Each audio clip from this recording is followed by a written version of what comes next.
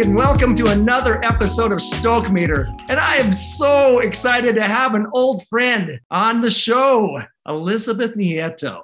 Now, Elizabeth and I worked at Citigroup years ago. I was introduced to her by another friend, Michelle Zellin. You remember Michelle? Yeah, absolutely. Yeah. Fantastic individual. But it's awesome to see the progression of Elizabeth's career. At present, she is, and I'm going to read this, the global head of equity and impact at Spotify. And this was after a stint as in a similar role at Amazon. I mean, you've been going crazy here. I've been busy, that's for sure. You have, and every time that I speak to you, you can hear the smile on your face. And that's what I absolutely love, because it always is it's evidence of someone who loves what they do.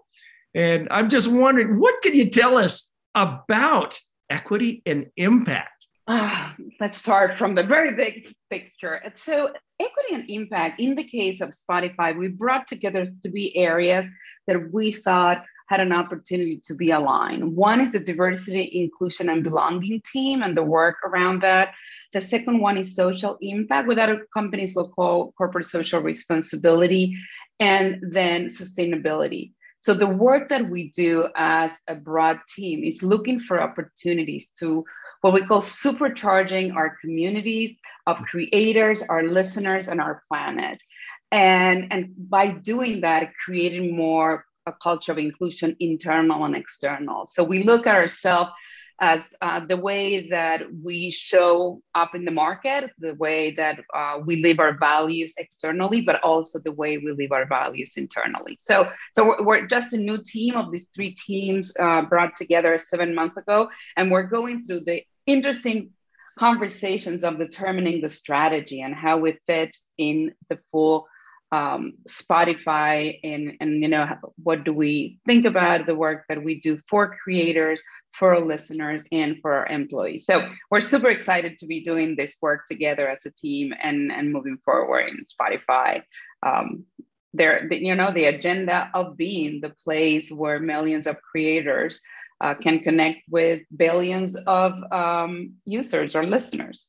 And we are a direct benefactor of that. As I was saying earlier, we utilize a Spotify product through Anchor. So it was a way to democratizing the listened word, because it now allows people that may not have a full studio to be able to create their podcasts or be able to create their stories and tell their stories. So that's what's fascinating about, how Spotify had really evolved from a place of streaming music to a place where creators can bring their best purpose and products. It's fantastic. And I didn't realize that it was only 7 months that they started the Equity Impact initiative there. As a combined group. So there was a diversity and inclusion group, there was a social impact group, and sustainability. But now rethinking how we align all these three portfolios, that's the work that I came to do 7 months ago. Gotcha. So the stuff you're talking about sounds very, I don't know. How would you describe it for a guy just walking down the street? Like, this is what I do for Spotify, because it sounds amazing and some really cool words. I've been trying to explain this to my mom, and so she goes like, I still don't understand. But I have to think about, the three portfolios. So when you think about diversity and inclusion, it's how do we bring all the different voices to our organization, and we create an environment where everybody can thrive, no matter who they are, and they can bring and create innovative solutions for our users. So that's when we think about social impact, we look at three areas. We look at social responsibility media. So how do we help most of our internal employees that want to do something and may need some support, but we also put some things in some of the things that we stand for, and we work with other partners in the industry. So like the labels to really fulfill that social media responsibility. We also do our giving campaigns. So how we support either the communities or crises where we want ourselves as employees and also the company to support those. And then sustainability, that's our newest part of the portfolio, and we're working in all our plan of climate change. We just announced that we're going to be net zero emissions in a decade. So we're now working very hard with all the tech teams and all the business teams to look at the work that we're going to do to get to net zero in a decade. Earlier than most people think that we can do it, but we will do it. Yeah, I like it. So there's not one sentence to explain my job. I have to go further to do that. Well, and it shows the dynamic of that job as well. It's just not about a little spectrum. You're talking about a broad range there. So I do have, and it's not meant to be a zinger. And if it is, I apologize. But in other podcasts, when we've talked with entrepreneurs, diversity and inclusion inevitably comes up one way or another. And I'm just wondering how, if I was beginning to put a D&I initiative, diversity and inclusion initiative in my company, how do I go about implementing it in a way that groups don't feel excluded?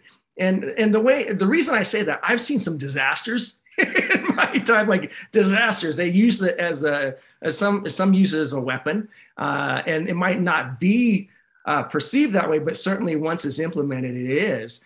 And because that it's a hard thing to address sometimes. So yeah. I'm just wondering how do you make sure that it's truly inclusive, regardless of who it might be? Yeah. So, and this is why this is a difficult conversation. This is a difficult area, and people have in many ways underestimated the difficulty of this.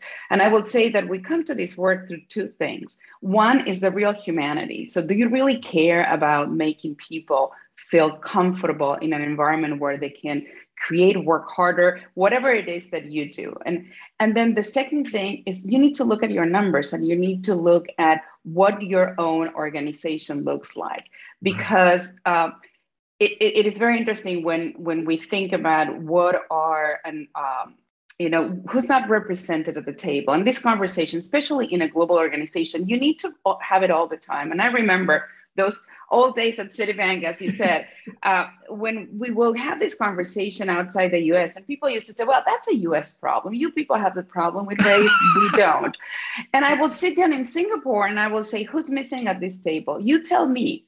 Who are populations in your organization, in your country, in your society, in education that are not at this table? And if they're not, this is where you have to start doing the work. So I can't tell every single location or every single place or every single company what they need to do, but they need to look at their numbers, and they need to look at the populations around them. So for me, one of the interesting things about having moved to Seattle is learning of a population of tribes of Native Americans that I have not been exposed before. So if you are in a place where you have a population of employees or candidates, you need to consider that it will be a little bit more difficult if you're sitting in New York where, that population doesn't exist. So starting from the numbers is the first thing, and then seeing where are the gaps. What do you have? There are the simple things. Gender has always been kind of the one area that globally we can talk about, but there are other areas. There are people with disabilities. There are other aspects of our own humanity that are different that we want to have in our organizations and ensure that they're represented, because they represent your clients. They represent your users. They represent the people that you're creating something for them. So that's why it is important. And yes, and I would say that the last couple of years, this has become more of a political issue than, and that's why I want to start with the humanity. I want to start with the person. I want to go and work or study or in a place that I'm being respected for who I am.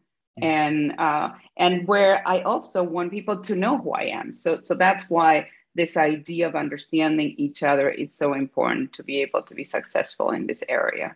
Oh man, when you bring up humanity, that is such a, it might sound so soft, but I have seen more impact by focusing on that humanity, on that individual, um, as far as being able to relate, being able to understand.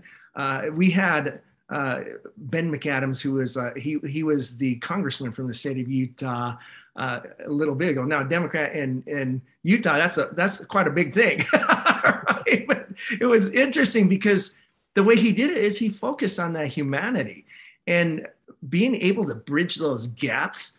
That emphasis on humanity is you can't. It's priceless. It really is, because it addresses so many dynamics. And that being said, and then you have to focus in what we have in common and what we have that is different.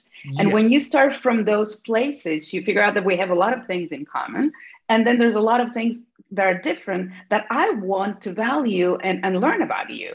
And if I come from that perspective of, the learning approach to understanding the other, I think that it's always a positive one. Why would I not want to know what's, your individuality and the things that makes you different, and that I can engage and I can learn and I can, have a conversation, and I don't need to agree with all of them. And that's the other piece. I don't need to agree with all your positions, but I need to learn them and come to the conversation with respect. Yes, it is so true. And I think of the old analogy of the orchestra. Everything can't be a tuba, everything can't be a drum. It's that diversity, that difference that brings it to the table. And I remember when I moved, I grew up in Utah, so it was very homogeneous at the time. I mean, this is the 80s. And then I moved to Hawaii. Whoa, this is awesome. I had no idea. I didn't realize how insular I had lived. And then when I went to Hawaii, I thought, because I used to think, hey, I'm a big man. I don't have to play an instrument. That's just something that's not cool. A manly man will do. You go to Hawaii and there's these big, gigantic guys that are singing like angels, and they embrace so many different avenues, from music, from people to culture. And it was such an eye opener to me. And then when I go to New York, and all of a sudden it's in your face. Yeah. I loved it, because all of a sudden you see what I loved is going from Harlem and then going down to Little Brazil, and then going to Koreatown and Chinatown, Little Italy. Every one of them had their distinct personalities. But what I remember so succinctly is, even though they tell it like it is, there was that certain level of respect. And that's what I loved in this, the differences. Matter of fact, it was in New York while I was traveling for Citigroup. I ran into a woman, and she wrote a book, and didn't write it. She was an author that compiled poetry from kids, and she had one poem that she shared with me, and it was from an individual, I believe in Harlem, that grew up rough, and he was taught the arts, and in particular poems. And he wrote this incredible thing. And after I translated it, I thought, oh my gosh, that's heavy. And it said, despite dark days, siempre verde inside. And I love it. You probably know what that is, right? It's always green inside. Exactly. Yes. And when I heard that, I thought, I just understood Spanish for a brief second, and that just impacted me so deep. I love it. So how do we bring that to the table? Yes. That's the hope. And it's very interesting because in every community, there's not a monolithic community, and we all come from different aspects of each of our cultures. But this idea that the color green is a very positive color, because it's the color of the plants, the color of growth. So I got it right away when you said siempre verde. It made a lot of sense to me. Yeah, I love it. Well, you kind of bring a good point, Maurice, and it's something I want to focus on a little bit and get your view, Elizabeth. Is, it looks like one of the biggest things when I think of humanity is just exposure, is getting face to face with people that are different than you and realizing the commonalities and that type of thing. I have a couple of examples. I've worked in a lot of different hospitals, for example. Recently, I worked for quite some time at a hospital on the Mexican-American border. So it's a town that's on both sides of the border. Then I'm working in an area right now that is predominantly very conservative, white, that type of thing. The thing that I see, and it's interesting because I was able to see kind of both sides. So, but the commonality between the two is I see a lot of times the challenges, and especially kind of these rural communities, is people that come in that are different. Sometimes it's not even in your face. They just kind of get forgotten. They kind of get pushed to the side. You know what I mean? How do you deal with that? Because sometimes there's such a massive cultural change that has to go along, in bringing these people together. And how do you, it's like the old high school dance where everyone kind of goes to their corner and hangs out. How do you break that down? How do we create that footloose moment where everybody gets on the dance floor and starts to dance? You know what I mean? So I will tell you how we do this in some corporations. And I think that it does start from the top. And I've seen that in companies where you have leaders that are open and vulnerable to say, I don't know. And therefore that opens everybody else to say, well, let me tell you what I think. So I've seen that in really very open and transparent cultures where you have more of, well, this is all I know, but I'm really open to listen to your conversation and doing that in public and being challenged on public. So that's a thing that we can teach our kids to do that. So even if they live in a very homogeneous place, they can see that they can be challenged and they don't know everything, and that there's the other that could be a little bit different. I would say that, historically, a lot of the organizations that had created that, and there has always been this conversation about when you have an employee resource group, are you separating or are you uniting? And I think that in the evolution of diversity and inclusion, it has really changed, because originally, because there was only a few people of one category, whatever that category was, they needed to create that community. They needed to know, is it happening to me or is it happening to everybody? And when you go, it's happening to everybody, not just, you just remove yourself from that feeling of the only one and therefore feeling excluded. So the ERGs were really a place for, communities to be, in a way, a little bit more insular. And then we started to think about allies. Well, if I'm in a group of women, but the men that are having the power do not understand what it's my reality, we can make this change. And it's not just one group to be making the change in the organization. So the concept of being part of this ERG and bringing allies, other people that wanted to learn about the experience of being a Latinx, even if they were not, and understand what were the obstacles and the opportunities. And what we see now in the communities of ERGs is this idea of the intersectionality. None of us is only one thing. Yes. So if we come to this place to say, well, we're all these different things. Some days I just think, of being a woman, and some days I'm a working mother, and some days I'm a Latinx, and some days I'm, generation very old, so I'm not gonna call it out, but not a Z for sure. And so those are, and that's why I think that if people come from that perspective, they realize that, in front of them, they have that person that they should be learning what is that they have in common. So sometimes it seems very simple, but it's not. And I agree with you. Sometimes we forget. I find interesting how some religious communities are more open than others, for example, where they create this idea of, I see someone new, I need to reach out. And you have the same thing in some cultural communities where, there's someone new. What are we going to do to integrate that person?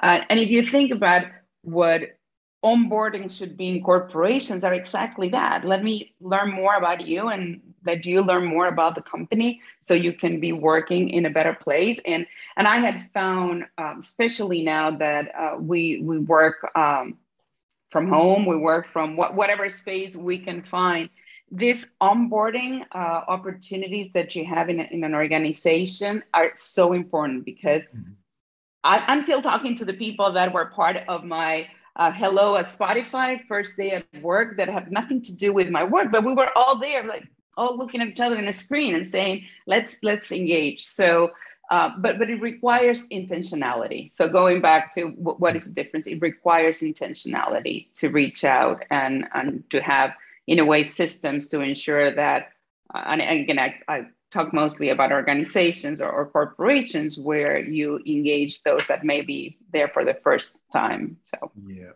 and you did bring up that word integration, intersectionality. Intersectionality, yes. Okay, intersectionality, yes. I love the intersectionality, and especially when a person comes into the organization, they come from all types of different backgrounds. And what I found interesting, matter of fact, this was just from a talk I heard. It was a religious talk. They were talking about slopes and intersects, right? And it's where the person starts, I believe, is the intersect. I can't remember, but the way that they're trained up is the slope, and the slope is what matters, where you're going upwards or downwards. And what you're talking about here is bringing that common theme, where you're speaking with the individuals that you spoke with on onboarding, and you might have started, one might have went to Ivy League, one might have went to community college, whatever. It doesn't matter where that part was. It's you're going upward and onward together, which is matters. And it sounds so kumbaya-ish, but it's so powerful when it's applied into the organization and work life, or externally. It's amazing. Yeah, and I'm just wondering how many different backgrounds were there amongst that group that you came in with? Probably hundreds, because it is the gender, you know, and it is the gender, including non-binary. It is you know, the life experiences, the education, the race and ethnicity. The age, you know, it's super interesting because I was looking at the average age of Spotify is 34 years old. Oh, so this what is super interesting, because this new, for me that I'm much older, it is such an exciting opportunity to look at and see this new generation of leaders coming along. So. But this, for me, is the first time that I'm working in an organization that is so young from an age perspective, and so knowledgeable of things that I don't know. So for me, every meeting is an opportunity to say to one of my team members, so I'm always on the side because I don't want to embarrass myself too much. But but then they go like, okay, I get a lesson. I learn about artists that I would have never thought about. That I could learn about. So I would say that if you try to cut each of us in different slices of our parts of our identity, I'm sure there were 100 different combinations in that onboarding program. One of the things I think is so exciting about, you know, I'm a little older as well, but it seems like this younger generation is just better hardwired to they seem to be more accepting. They seem to be more open. They seem to actually focus on those intersectionalities that you talk about so much better than my generation did. You know, I see over and over in news and social media where people from my generation just continually just keep stumbling in that regard. So I think it's exciting to see the difference with this younger generation, where they are more empathetic. They're also willing to kind of stand up for what they believe in, and it's exciting. Have you seen that, and what do you think drives that? Where did they learn that? Was that just a DNA thing, or is that something that we did right? I think that we were better parents. We still struggle ourselves with some of our own stereotypes that we have and our shortcuts in our brains of what is right or wrong, but I think that we were better parents. to our children for all the things that we may not have done well. But I think that I think many of us had the opportunity, as you start saying, you know, to be exposed to different cultures and to bring that, because in our cases will be the work environment that I had. And again, we talk about big financial services, big tech companies where you have people from everywhere. And if you have that open mindset to learn, and then you can bring that home and you want your children to understand that there's no one way, I think that that's one of the areas. I do know that we have disappointed the next generation around, and now that I'm doing so much research around climate change, and they're very disappointed that we didn't take this very seriously. And they are, but they are themselves looking at new careers and new opportunities to understand how to fix, you know, the world and the planet. Yeah. So maybe we did some things good. We did all right. We did great. You did do great. Well, with that being said, in this new environment, what are some of the things that you believe an impactful leader should have or bring to the table? A good question. So a good leader needs to understand, needs to be able to present a vision and present the future of what the organization of the group should be doing, but also involving their team members in the creation of that. So in the past, we used to think about leaders will have all the answers and people will wait for that person to tell us. The evolution of leadership and the allowance of people that may not have as much experience, but have great ideas to be able to co-create with leaders is one of the things that I've seen successful leaders do. The other thing that I've seen, you know, an impactful leadership is when people look at the data and use the data to get insights. And I would say that from the human resources piece is one of the interesting evolutions of the last couple of years in looking for insights from the data, and then inspecting the data in a way that you can revisit some of your own processes. So I would say that we in HR, but I've seen that in the business for some time, but we in HR have incorporated data analysis and insights as a way of modifying the way we do things if they're not working. Got it. I think that's such a hard bridge to gap as well. So you talk about data versus humanity. You know, you're taking you're taking something so concrete and something that's more of a nebulous kind of thing and trying to bring those together. That's got to be a massive challenge. You know what I mean? And this is why HR is a little bit of a science and an art. Yeah. And that's the way that we looked at. You know, at my days at Amazon, I learned so many things. And one of the things that Amazon talks about is how you look at the anecdote and then you look at the data. Because sometimes the data may not tell you everything, but if you hear the anecdote of a customer and you understand what happens to them, then you have to go and inspect the data to see, you know, was that a one-off or is that a trend? And I think that's the way that, you know, the new behavioral scientists or the new HR people are thinking about that all the time. So how do I understand the individual experience? And then I go to the data. Is this happening to everybody? If it's happening to everybody, we need to change policies and practices. If it's not, I need to support that person to be sure that they are successful. So it is that two areas, you know, the more of the soft skills and understanding the individuals, but also looking at the data to inform some of the decisions that you make. I'm taking copious notes over here. That's why you probably see my table shaking. Well, I'm going to pivot a little bit because we've talked about a lot of the business that you've been involved in and what you've done in corporations. But I was very, lack of a better word, thrilled to see what you're doing as a board member on a number of different things. And one in particular that really struck me was the All Stars Project Inc. and Yes. how it was performance-based approach. And when I first read a performance-based approach, I go, you're really going to put them on little skill sheets and such. But what can you tell us? And this, it sounds like passion projects here, right? And just wonder, what can you tell us about that, and how has that impacted you being a part of that? Because there's a couple other networks too, an Opportunity Network and then the Fair Shake for Youth. But I want to focus on that All Stars project first.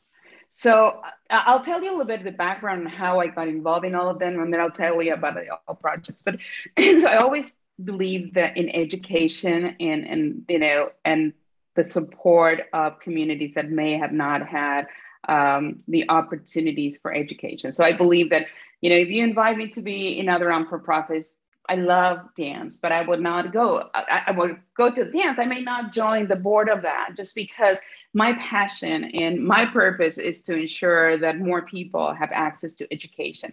And if you think about all of these non-for-profits, they all have a different aspect. So a Fair Shake, it really teaches empathy in middle-aged students through the work with dogs. And that's one in schools where, children have not have access to some of the tools to build empathy and to build support. So that's one of the areas. Opportunity Network focuses on access to college. And then what do you do from your going to college? They're all first generation of college students through the time that you're in college to the internships, because the idea of the two founders was, because they did have a network, they were coming, from a family of means and connections, they were able to get into internships, and they were able to know what colleges to apply, and they were able to get support. So that's and All Stars came out from the and started in New York from the understanding that low-income families did not have support for after-school activities. Therefore, the kids did not have, they finish school and they will come home, or they will be hanging out there with no structure support. So what they created was this development, after-school development through the arts. Right. And that's what the performing comes from. So the students can do all different kinds of workshops. And also they have this big, before COVID, of course, this big performance at the end of the year. The organizations had expanded, started in New York. We have now support or organizations in Dallas, San Francisco, Chicago, and Newark. So it is a clear need of low-income families to have after-school development, and that's what the All Stars provide. So they all have a theme. The theme is education, but they all come in different areas of interest for me, and I have been involved in all of them on Board SID for a long time. It just why is that? I was say sorry. Why is that so important? Why is that so important to you? Why education? Why are you so interested in that? Yeah. Where does that come from?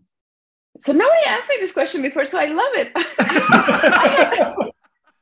I have a master's degree in educational sciences from Argentina. So I started my career as an educator, and I thought that I was going to stay in education. And then, I went into learning and development in a corporation and continued to develop my career in HR, talent management, and diversity and inclusion.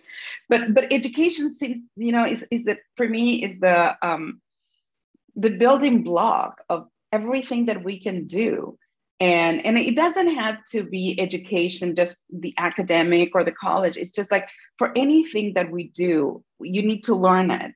And you need to go and continue to practice, and you need to continue to evolve that and improve that. So that's why, for me, education is one of those special things that we people can have access, or should have access to.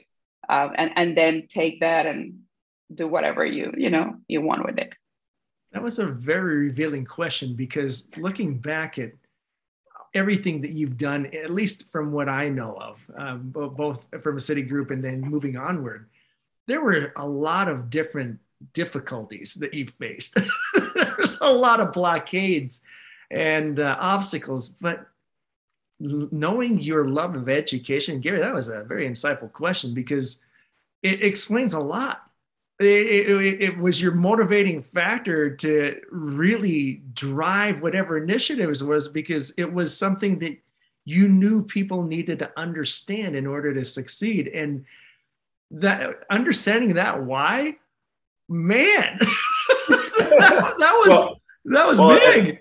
And I will say too that, I appreciate your answer, but at the same time, it's not good enough. I think I really do I want to have another podcast interview with We Could at some time. And I'd like to talk about Elizabeth as a little girl running around in Argentina and following your story from there. Because I could just see that there's a lot behind what we're looking at right now. Oh, there's no doubt about it. I would hope that, sometime in the near future that we could go down that road a little bit.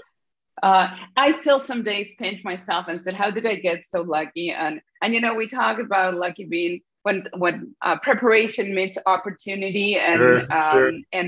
And I, in a way, I go back and I think how I prepare for these things. I take my responsibilities very seriously.